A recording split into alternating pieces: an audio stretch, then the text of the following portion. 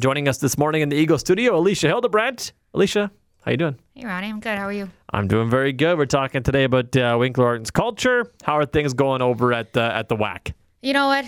I thought summer was going to slow things down, and I feel like with Chalk the City being as big as it was, it was a success. And now with Faces of Winkler happening and the event tonight, it's kind of proven to be a little bit busier than I anticipated, which is good. We need to keep the momentum going. And so when people were walking around Winkler over the last month, they might have seen some chalk on the sidewalks of places. So Chalk the City happened in July.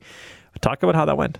We counted over 200 entries. We kind of narrowed it down to about 230 entries that we got, and Co-op sponsored all those slushy coupons that went out to these kids, which I thought was very cool.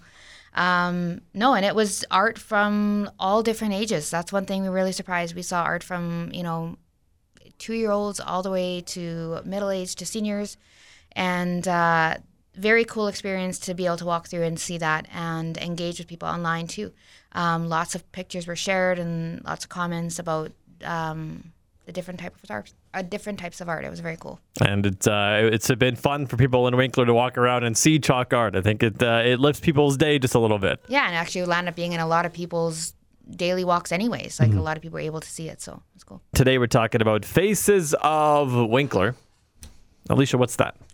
So every year, Winkler Arts and Culture hosts an exhibit, usually in August, to kind of bring in people from Harvest Festival, but a good time of year as well, highlighting people in the community who have essentially gone above and beyond their call of duty as citizens. I mean, it could be everything from their years of entrepreneurship, or it could be their years of donating blood, being a dedicated fan to local sports, recycling, our regular recycling. Nico Friesen's on there as well, working at Gateway there, doing that every day.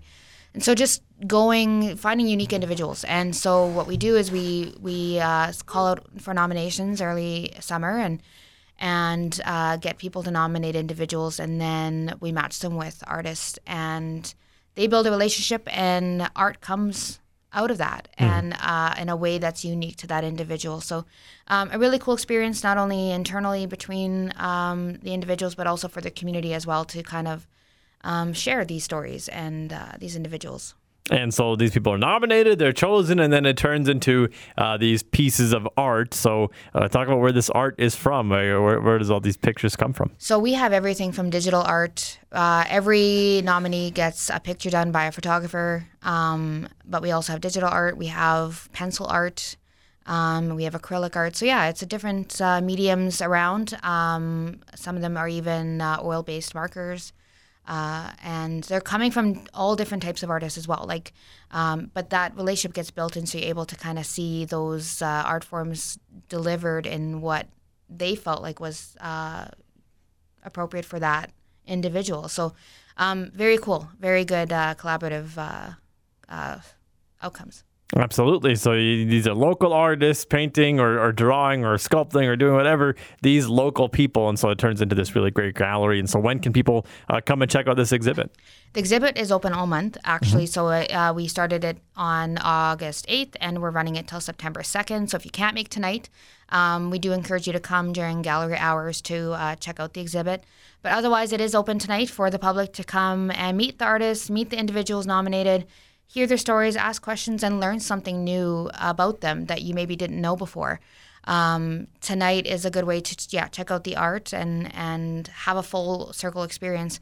I was just saying to Damon before that, we all know these individuals in some capacity. I think for myself, I knew every one of them in various levels at various times in my years at Winkler.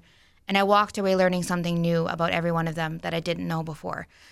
So even if you think you know everyone entirely, there's probably something in there that you didn't realize either they contributed to or is just part of their journey in life. And so just kind of being able to meet them and hear those things is important. That's awesome. And so tonight is going to be kind of the night. If you want to check out the gallery, today would be a great time to do it, as everybody's going to be there. Yeah, and it is free. So you do come. It is by donation. If you'd like to donate money back to Winkler Arts and Culture, you're welcome to do it that night. But don't let that stop you. Come on in, enjoy some good food, some refreshments, and just have a good time. Right on. We look forward to it. Alesha, thank you so much for coming in today. Yeah, thanks, Ronnie.